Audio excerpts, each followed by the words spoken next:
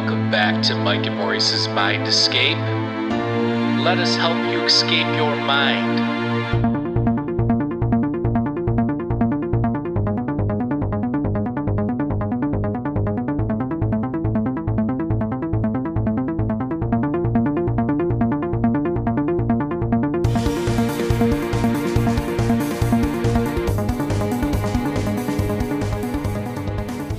All right, folks, welcome back to Mike and Maurice's Mind Escape. We have episode number 202. We have Dr. Michael Masters back on the show, and we're going to be discussing some of his book, Identified Flying Objects, which we've had him on before to discuss. So we'll just call this part two. And we'll also discuss some of the new stuff he's got going on, as well as some of the most recent UAP, UFO news. So super excited about this.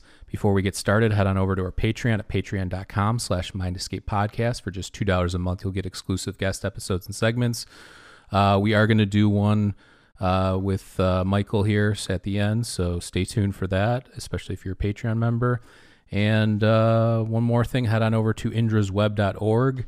This is the social media platform we created to connect open minds. So whether you're talking about these topics or anything kind of related in the metaphysics and metaphysical realm, it's a perfect place to theorize, speculate and hypothesize. So head on over there and set up a profile. And without further ado, welcome back on the show, Michael. Hey, thanks. It's good to be back with you guys. Thanks for joining us. Yeah. Absolutely. We were just talking last night on our 200th episode how it's been about 100 episodes, so maybe we'll get you on every 100 episodes or so. Yeah, that sounds good to me. Keep it a regularly occurring thing. Absolutely. Yeah. So the last time we had you on, we talked a lot about like time dilation and time and our perception of time and in correlation to this external, time, space, if you want to call it, type thing, and the difference between those. I think we also discussed more of the gray archetypes and that kind of stuff, but this is all based on your book, Identified Flying Objects. So why don't you just give maybe somebody that's listening that's new just a little bit of a brief summary of your book? Yeah, absolutely. I mean, even those that heard us 100 episodes ago probably don't remember the specifics. So it's just a different take on the whole ET vibe. Argues that instead of them being from a different planet, that they're actually us from the future. And this idea has been kicked around for some 30, 40 years, I guess, possibly as many as 70 or 80, if you believe some of the reports of past generals and military personnel who stated that the Roswell crash was a time machine. But yeah, it's just the simple idea that our past evolutionary characteristics are trends that have brought us from a very primitive hominin or a chimpanzee-like form to today, where we have bigger, rounder heads, smaller faces, less hair, more dexterous fingers. If all of those things continue into the future, we're very likely to resemble the beings that are described in so many instances of close encounters and especially abduction reports, where people have a very intimate experience with these individuals. The majority of them are described as human, human-like, humanoid. They're all bipedal in every instance. So that being the trait that defines humans sort of indicates that we share some phylogenetic relationship, or should at least consider that we're related to them somehow. And since they are more advanced than us, it indicates that they came either from our future or a different timeline, a different dimension, if you will, but one that's obviously farther ahead than us in time and technological advancement. So just kind of ties together the past, present, and this perceived future, which if these are beings from our future, then we have something to hold on to. It's not just speculating. We could actually see these things as the end result, or at least a snapshot in time based on these past trends. So it's a multidisciplinary approach, mostly looks at this from an anthropological standpoint, but also ties in astrobiology, astronomy, and physics to make a case for this time travel model. Yeah, no, I definitely like that approach, and it's obviously something I think a lot of people that are into this topic, I'm sure, have thought about or think about from time to time. Yeah, it was crazy after publishing the book, just how many people came out and said, oh my God, I've thought this for so long, and it's so great to to hear this, to read this, to see this. I think it's definitely gaining traction too. I hear somebody on the Today Show just the other day mentioned it as their favorite theory. Now, to point out, you are an academic. You're a professor of biological anthropology at Montana Tech. So you kind of, you're putting yourself out there because there's not a lot of academics that would do that. Let's just be honest about that. So, taking into that, into account, do you, when you look at like all the stuff that's going on in the news and everything, how are you thinking about all this like buzz around the UAP and the UFO and all the Navy stuff and all the military accounts? Are you still on the same page with, your book, or have you thought about it differently in any way? Yeah, it's a great question. I mean, I've always referred to this as an evolving project. I don't claim to have the answers, just trying to put forth a model that seems to make sense in the context of this phenomenon. And reflecting on the book over the last couple of years, it's been just over 2 years since I published it. Really, it's been adding to it in a number of ways, like having conversations with people, sometimes people who claim to be high up in prominent research facilities or ex-government, who have reached out to me and expressed things, told me things, and obviously I can't vouch for their credentials. I don't really have a way of checking to see if they are who they say they are, but they've told me things that I overlooked that made a lot of sense, that have helped sort of move this forward and add more legitimacy to the conversation, I think. But no, really since 2017, when that first New York Times article came out, I was getting close to being done with the book. I was sending it off to my beta readers and some early editing. And, a year or so before that, I was toying around with the idea of publishing under a pseudonym, but decided that I just kind of have to own it. I've got to get out there and do it and stand behind my work, even if it means I get some backlash from my academic peers or my institution or the UFO community, as it turns out. It's still worth doing. And I'm glad I did. And especially now that even more is coming out and that UFOs are real now.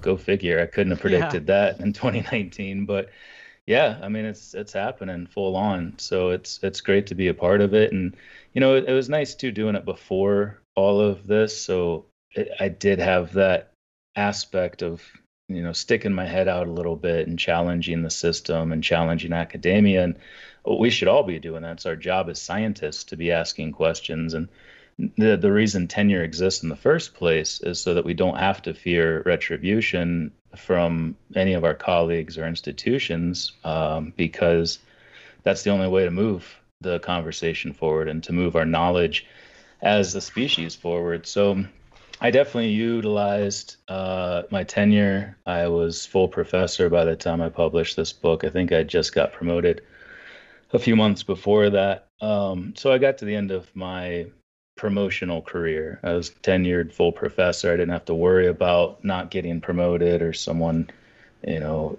demoting me or trying to kick me out because of what I was writing about. But it's actually been the opposite. I've had a tremendous amount of support from my institution.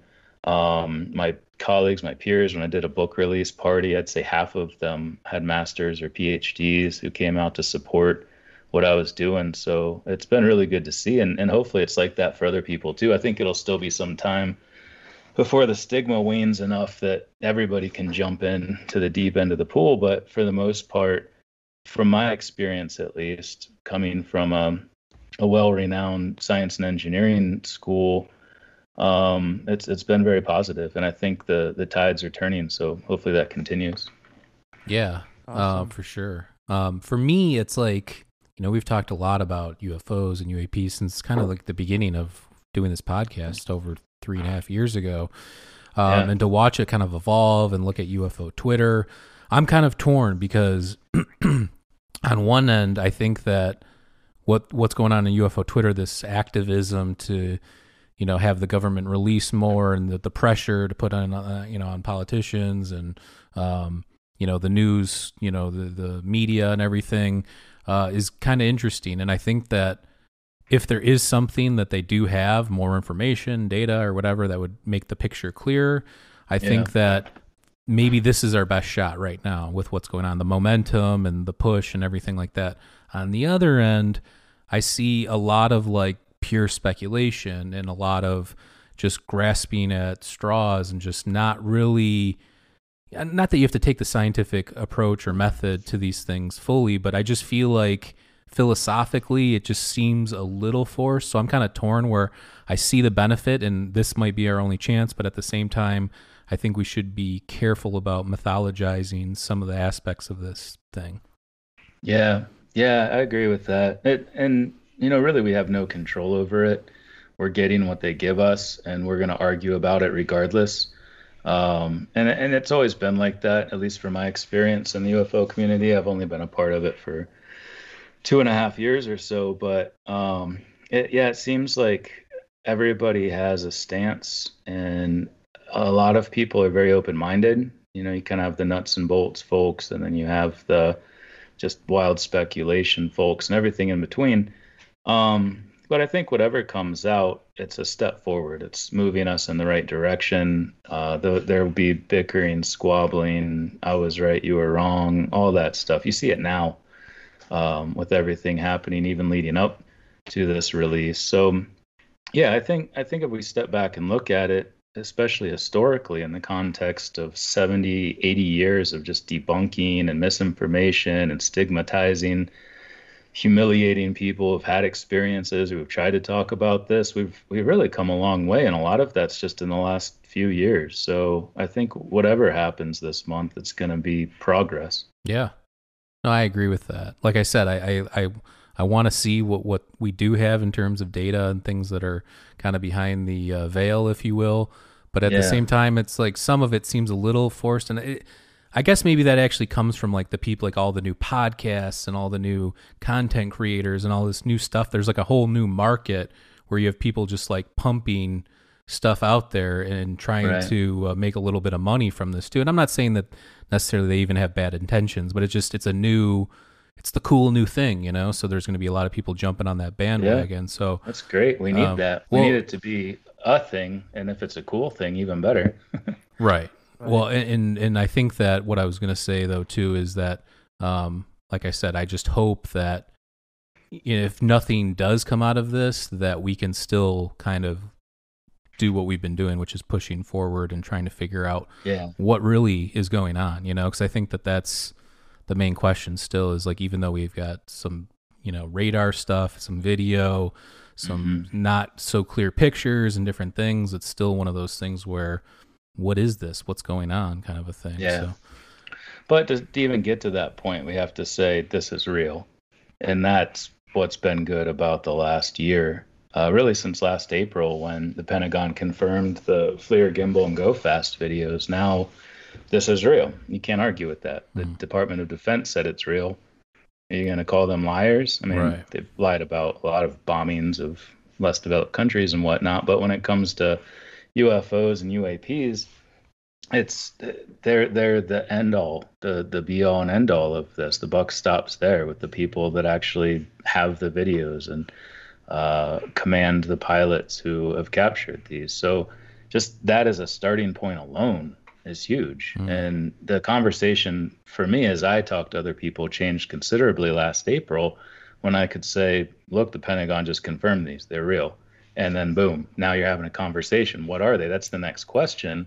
Who are they? What are they? Where or when are they from? And we can't have that conversation until we have that basic platform of them being real. And I think it's awesome that we're finally getting there.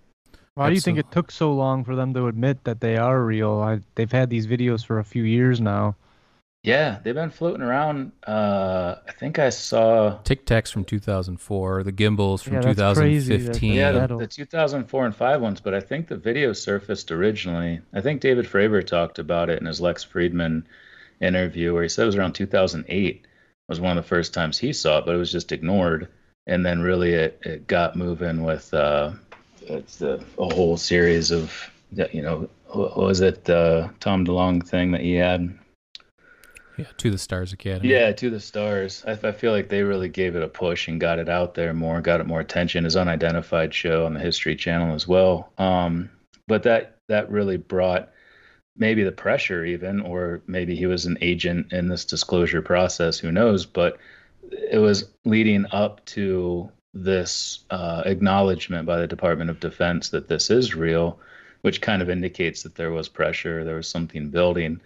Um, but yeah, it was fantastic to see, and I think the conversation now shifts, and we start to ask, what are they? You see that in all of these interviews. Like I mentioned, the weather person on the Today Show just the other day, they said, well, what do you think? As they go into the weather segment, she said, I think they're from the future. I think we developed the technology to travel back in time, and they're just us from the future. And I'm like, sweet, nice work. I agree with you completely. But also, that's where we're going now. Now they're real. What do you think they are? What do you think they are? What do you think they are? Now we're having that conversation, which we couldn't have had before, and it's fantastic to see. Yeah. And look, I mean, I didn't want to, earlier I was talking about speculation. Like, I don't want to poo-poo speculation, because that's where some of the better ideas come from too. But I just, when I say that, I mean, it's like some people take like more than a couple steps, and it's like, oh, they're these beings from this planet, and I know this because this person told me. It's just like, you're playing games of telephone, and this person told me this and that. It's just, I've never seen that really work out, but I mean, who knows? Yeah, and at this point, everything's on the table. Like I said, I don't claim to have all the answers. I don't even see this model as being mutually exclusive with others, even the extraterrestrial hypothesis. I think it's actually the same as the interdimensional hypothesis, still with humans from a different timeline as opposed to a different point in our own time in the block universe. But it's going to be, it's a complex phenomenon. There's no doubt about that. It's mysterious. It's weird. It's been happening in different ways, but also similar ways throughout very long periods of time, even prehistorically, you could argue. So, yeah, I think we should keep everything on the table. We should still be entertaining all legitimate theories and considering any idea in the context of what little evidence there is in this field of ufology. That's a debate in itself too, is like, should we just do away with ufology? Should this be taken more from a scientific standpoint? But then you run the risk of, well, if you look at the current climate in academia and the way that skeptics and different academics look at this, they're immediately trying to debunk it. They're not even really looking at it objectively, which that's not even really scientific in itself. No, it's not. And you have your like Mick West's tone has changed. I don't know if you follow him on Twitter. It went from being just a skeptical, trying to show other possibilities. Now it's become more aggressive, and he's trying to get on these TV shows and put his theories out there too. So it's like, the stakes are getting a little bit higher here, and you can, as where and that's the perfect example of it being a real thing now. He was always trying to say it's, gaslights or birds or whatever. Yeah. Now his tone has to change because it's a real thing. Same thing with Neil deGrasse Tyson and Bill Nye and all these naysayers who never would even bother to look at it, in spite of the fact that Bill Nye has science in his name. And as scientists, this is what we're supposed to be doing. So is he even a scientist? I think he's a science guy. Yeah, he's an engineer. The unscience guy, because he's not even doing his goddamn job. But like Neil deGrasse Tyson, Bill? Yeah. Come on, Bill. This isn't Star Talk, buddy. Okay. You, buddy. Where you at, Bill? Yeah. But no, like with Neil deGrasse Tyson too, his favorite thing is, well, they're unidentified. We don't know what they are. Well, yeah, no shit. We didn't know what viruses were. We knew something was killing us. Right. We eventually, once we had the technology, we figured it out. So if we took that same mentality with everything, we would never know anything. Right. Like, things start as being unknown and unidentified, and it's our freaking job as scientists to figure it out. And so, yeah, it's always pissed me off that they take that dismissive, holier than thou attitude, and they're gonna have to change their tone too. I remember tweeting like 2 years ago, like, at what point do Bill Nye and Neil deGrasse Tyson have to eat their hats? I think we're getting close to that point. Yeah. Because they can't deny the reality of this any longer. And for those of us who are trying to figure out what they are, that's the obvious next step. Is, now that they're real, let's figure out what the hell they are. Yeah. It blows my mind. It pisses me off. Well, there was even, when all that news came out, there was even some astrophysicists tweeting out things like, oh, this is just this or that. these are the explanations. And I just tweeted out, like, imagine being a scientist or an astrophysicist or a physicist and not at least being curious at what these things might be. Yeah. Like, isn't that why you got into science? Like, it just doesn't make sense to me. So back to your theory, though, kind of. So, like, you have, your Sean Carroll's talking about the arrow of time and, time only moves in one direction, yada, yada, yada. Is your theory predicated on the idea of, like, almost like how simulation theory, we're eventually going to create a simulation that's indistinguishable, so therefore it must be correct, kind of a thing, in terms of, like, we're going to create technology that's so good in the future we'll be able to, go back in time as opposed to just forward in time? No, I mean, not really. I guess in a sense, in the context of the progression of our knowledge and our technology, but really there's a lot of ways of looking at time. But as far as the physics of time or how we can understand it as a real entity, which it's also not, it's considered an emergent phenomenon. So almost every scientist, every physicist especially, will tell you that it seems to come from something else, that we're looking at the effect and not the actual cause associated with time. There's some deeper aspect to this phenomenon. Some argue that space is the same way. Sean Carroll actually is one of those people who toys with that idea. But if we look at the main theory of time in physics, it's the block universe. And within block time, you have this supermassive four-dimensional universe where everything that's ever happened exists in this block. The past from the Big Bang to the very last bits of matter disappearing into a black hole or wherever matter goes. And then within that, you can move around. You can visit the past, and you're not changing anything within this block universe because anything you did in that past already took place.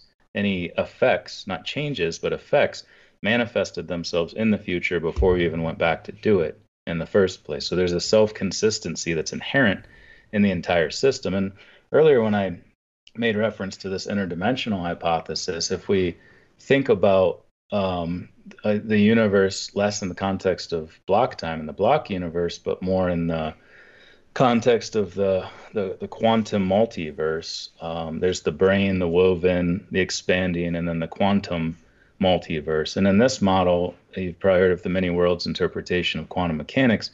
If you go back in time, just even visiting the past creates quantum decoherence, and you create these separate timelines. So if that's the case, we could have human-like beings, depending on when we visited or when the split took place, jumping through these different timelines and visiting us again from the future as still more advanced humans, but who underwent a different past. They had a different history, so to speak. Still human, still bipedal. We still share common ancestry. We just had a divergence in our timeline at some point in the past. So that kind of structures the way you think about this time travel model in the book. Because block time is the most dominant model among physicists, I stuck with that one. Drew heavily from the work of Igor Dmitriev Novikov, the Novikov self-consistency principle, which also works within this realm of block time and the block universe, also known as landscape time. So really an understanding when they come from or where they come from or how they get into our particular time in the past or our timeline, it depends on which one of those models you're adhering to. So I mostly approached it from one, but it's going to be a while before we understand time well enough to know which one is the most accurate. Do you think that, one of the main issues is we don't really understand gravity fully, and that we know gravity, the more gravity there is, the more time slows down. So obviously this has a massive effect on the way we perceive time. So do you think that that's one of the major issues here? I do, yeah. And that's something that seems to come up over and over too, is that until we have a theory of quantum gravity, until we can meld Einstein's theory of general relativity with our understanding of quantum mechanics, we're not even going to not just not be able to time travel, but not understand how that even works, not understand time in a physical sense. And that's probably an aspect of this emergence. Maybe there is some aspect of quantum mechanics where time is a byproduct of that, or it's something that doesn't really exist in the way that we define it, but we can manipulate it in different ways. So, yeah, the fact that it's related to our speed relative to the speed of light, the fact that it's relative to light at all indicates that light has something to do with time and our perception of time as well. And then, yeah, in the context of gravity, with general relativity, all of those things suggest that once we figure out gravity, once we figure out the relationship between light and quantum mechanics, gravity, and the way in which the space time can bend, I think it won't be long before we're actually time traveling, to be honest. And that's one of the speculations too, is that some of these craft are manipulating gravity, and that's how they're able to come and go. Yeah, definitely. I mean, it's very clear they're manipulating the force of gravity, and most likely with the electromagnetic force, since it's 10 to the 40 times stronger than the force of gravity. So once they got that dialed in, it wouldn't be hard to make an anti-gravity propulsion system. And there's very good indications that the electromagnetic force is utilized in these craft. But then, yeah, it also seems like it would give you the ability to manipulate time. If you're manipulating gravity, and there's a number of close encounters that indicate that they are manipulating time, both within the proximity of the craft. I mentioned a number of those in a new book I'm working on, but even just their ability to fly and withstand these tremendous G-forces that we see as outside observers, that would crush any living organism on the inside of this crash, or they instantly accelerate. They go, I think that Tic Tac did like 30,000 feet in a couple seconds.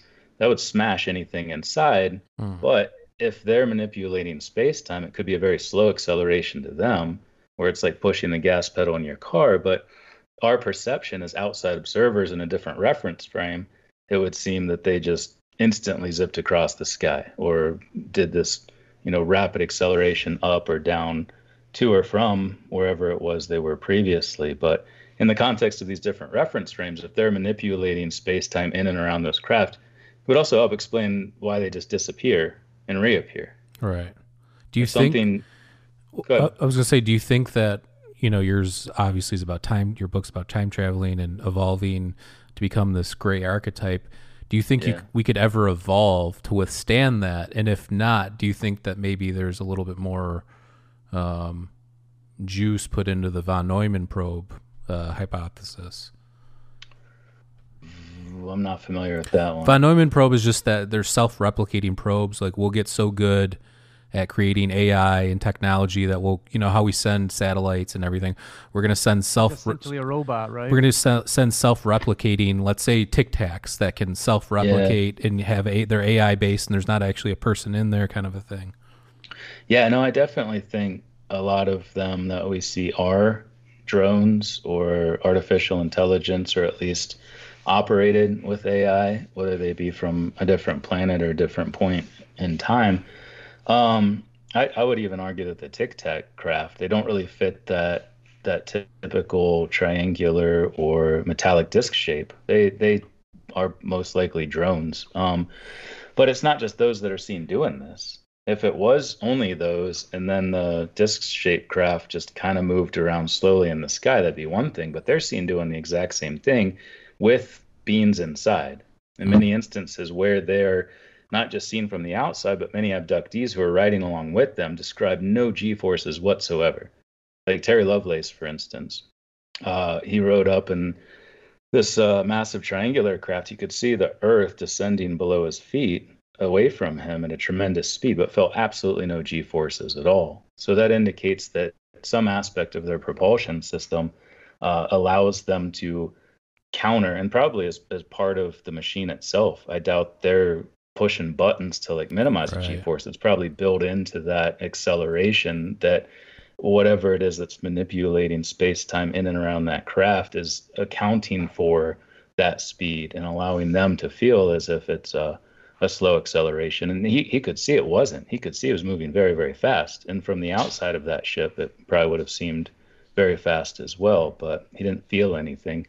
And yeah, one of the only ways I think you could do that is by manipulating space-time itself.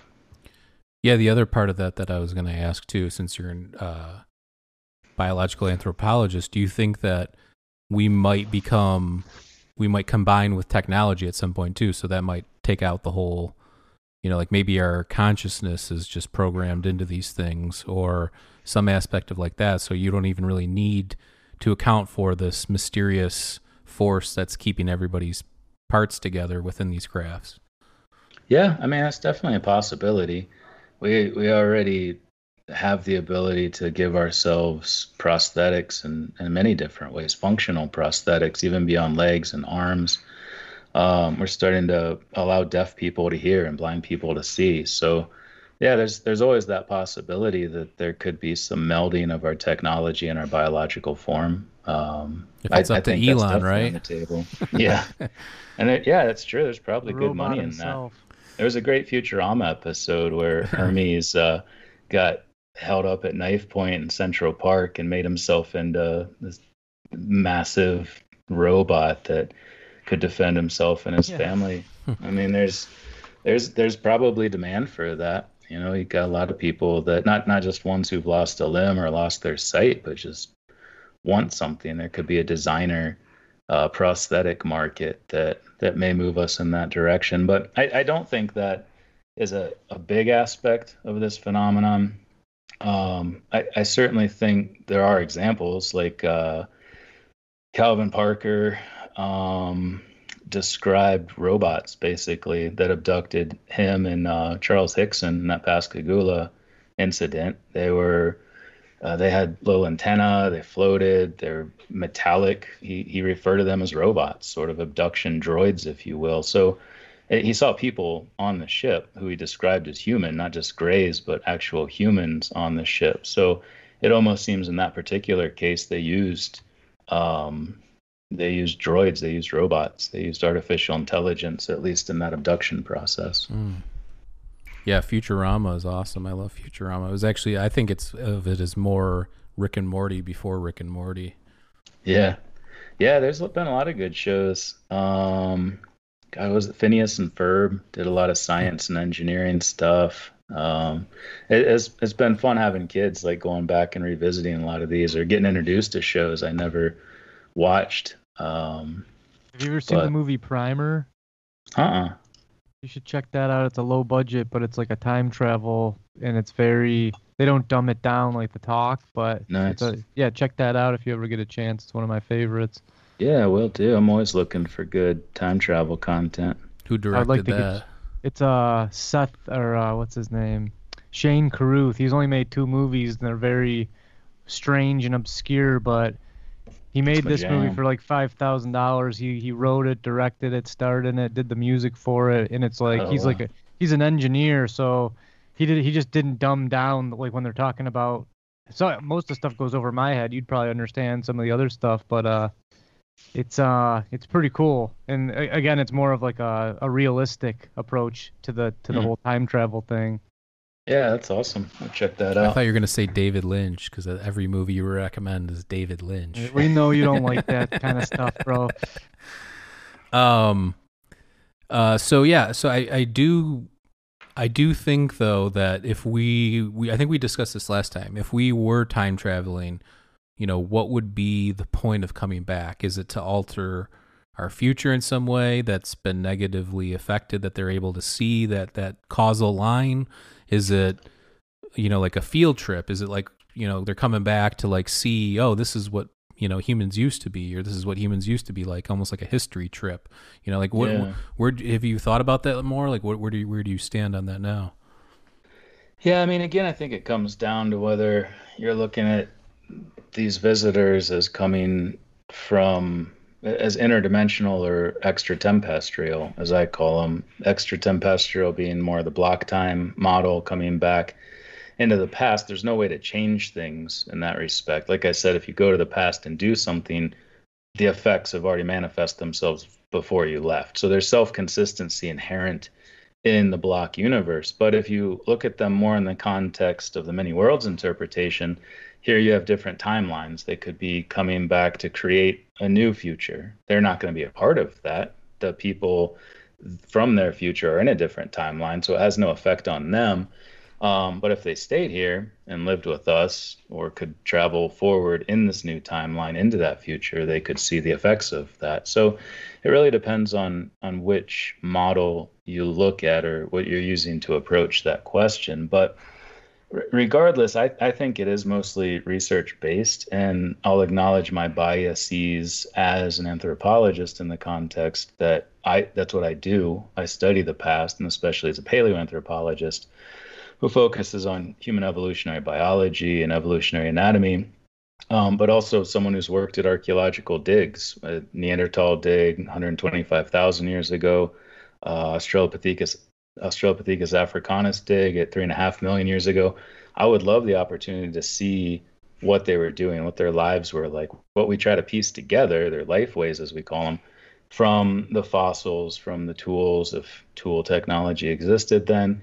But just to be able to observe them and see and study them and pick them up. I would do the exact same things that are described in these abduction encounters if I had access to time travel technology, because you can get so much more information than you can from just studying fossilized teeth and bone. So I think that's part of it. I also argue in the book that based on some past and current trends, they may struggle with reproduction in the future.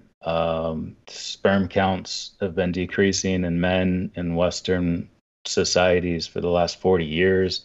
Women are having a harder time getting pregnant even outside of that trend. People are choosing to have fewer offspring. So if we reach a point in the future where reproduction becomes difficult or impossible, which sounds crazy to say, but as a domesticated species who's taking control of our reproduction and has technology to continue it, which we're already doing, in vitro fertilization is growing tremendously. Cesarean sections didn't exist in our past. That's something we added to this reproductive process. So, and their focus on gametes too, it seemed to indicate that they're always taking sperm from men. Many women report having eggs taken from them, developing fetuses extracted from them. It indicates some focus on gametes and some focus on fertility, fecundity, and potentially problems that they're having. So I think it could be self-serving in many ways, or at least some aspect of it. I do believe there's a research component. I believe there's probably a tourism component, field trips, as you said. But I also think that it's probably self-serving to some extent, that they're collecting gametes from specific haplogroups who didn't make it into the future and interjecting novel gene variants, so to speak. Are we the only species that you know of that's self-domesticated? Because that just baffles me that we're so different than everything else. And we can domesticate animals, but yeah, how did we domesticate ourselves? And at what point did that happen? Yeah, it happened beginning during the Neolithic with agriculture. Like what, Göbekli Tepe, something around there? Yeah, actually, that's almost exactly when it happened. Göbekli Tepe predates agriculture just by 1,000 years or so. And it's actually interesting to anthropologists, even beyond many of the already interesting things, because in most places we had people coming together to practice agriculture. They're becoming sedentary, they're settling down, and then society grows around that. Cities grow around that, and temples and places of worship grow around that, because you have these public works projects now that can develop because you have people that can contribute their labor. But with Göbekli Tepe, it was the opposite. You had people coming together for spiritual and religious reasons, and then within that area, partly because they were there more often and kind of settling down for these spiritual reasons, they developed agriculture there. So it's one of few places where it predates the development of agriculture, but it's still around that same time period, by 11 or 12,000 years ago. And that's when the self-domestication process first started. And a lot of the reason for that is because we had selection for pro-social behaviors. Once we started to have to live in groups, we had to start getting along. So there's selection for, you can't have everybody starting bar fights every night, everywhere you go. You're not going to hold your society together. And especially at this time when it's kind of fragile and different people, larger societies are coming together. It's not all family. like it was when we were hunter-gatherers and tribal level society. So now you have to have people getting along. So that selection for pro-social behaviors sort of made us more docile and started this process toward self-domestication. But to your original question, I can't think of any other species that's kind of done it to themselves. Because I think that scenario or something similar has to be in place before you would have that selection for pro-social characteristics. And there aren't really any other animals that live in these societies. Maybe dolphins, because they live in larger groups and come together in superpods from time to time. But yeah, you're right. I think we've done all the domesticating, at least up to this point. And we're bizarre, right? I mean, we're just so different, and we can manipulate our environments, in different ways. And yeah, I mean, that's why we trend towards on the show more of the metaphysics and metaphysical stuff, because I mean, just even that, you're a scientist, and even you're thinking, well, that is weird, right? I mean, that's one of the anomalies of life in the universe, right? Yeah. And that aspect, what you just mentioned, where we're manipulating the environment, that's the main thing that separates us now, post-agricultural from pre-agricultural, is before we adapted to the environment. We would move to different environments if it changed. What we did with agriculture, which is huge, is that we changed the environment to suit us. Throughout the entirety of human history, we changed to suit the environment. But with agriculture, it's this massive shift where we change the environment to suit us. And it's a big part of why we became so successful, almost to the point that it could lead to our demise if those changes to the environment lead to catastrophes that we can't adapt to. If global warming just gets out of control or whatever, waste, nuclear explosions, who knows? But yeah, that was one of the biggest, most important characteristics of that Neolithic revolution. Yeah, that's interesting. I definitely, that's something I could talk about for an hour in itself, is the whole domestication and early civilization and that kind of stuff. And that's what we talk about on the show a lot too. So maybe we'll get you back on in the future, since that is your expertise, and talk about that. But 100 episodes from now. We should have it on every 20, man. This is delightful. No, let's wrap it up here though, because I do want to get a Patreon in with you here, and I know we have like about 15 minutes left or so. So I want to wrap it up here, but I want to thank you for your time. Do you have a title for your new book that you're working on, or? Yeah, the working title is The Extraterrestrial Model. So it's a deeper dive into this idea, and kind of flips the last one on its head, where I didn't really talk about UFO encounters or abductions very much, but this one focuses more on that in the context of not just the extraterrestrial model, but interdimensional, extraterrestrial, ultra-terrestrial, simulation hypothesis, just kind of looking at these abduction accounts in the context of these different interpretations. Love it. Well, we look forward to that, and hopefully, you said maybe early next year sometime. Yeah, if not December, then probably early spring, I would think. Okay, well, we'll look forward to that, and you can check out his current book that's out, Identified Flying Objects. I have the link down below. Super, super good. I highly recommend it. Everybody needs to check that out if you're into this topic and you haven't already. And yeah, thank you so much for your time. And like I said, we'll get you back on, and Maurice wants it in less than 100 episodes. So I want him to come on tomorrow. We'll cut it down to 50. How about that? Every 50 that'd be episodes. perfect. But yeah, thank you for your time. And anybody that's interested, we are about to start a Patreon. So head on over to patreon.com/MindEscapePodcast. For just $2 a month, you'll get exclusive guest episodes and segments, including the one we're about to do. And there's a whole catalog on there of stuff. And one more time, head on over to indrasweb.org. This is the social media platform we created to connect open minds. If you're not familiar with the analogy of Indra's net, it's an analogy for the universe that comes from the ancient Vedas, the Rig Veda specifically. So go check that out. There's tons of people hypothesizing, theorizing, speculating. So head on over there. And yeah, thank you so much. And everybody stay safe out there. We love you all, and we will catch you next time. Peace.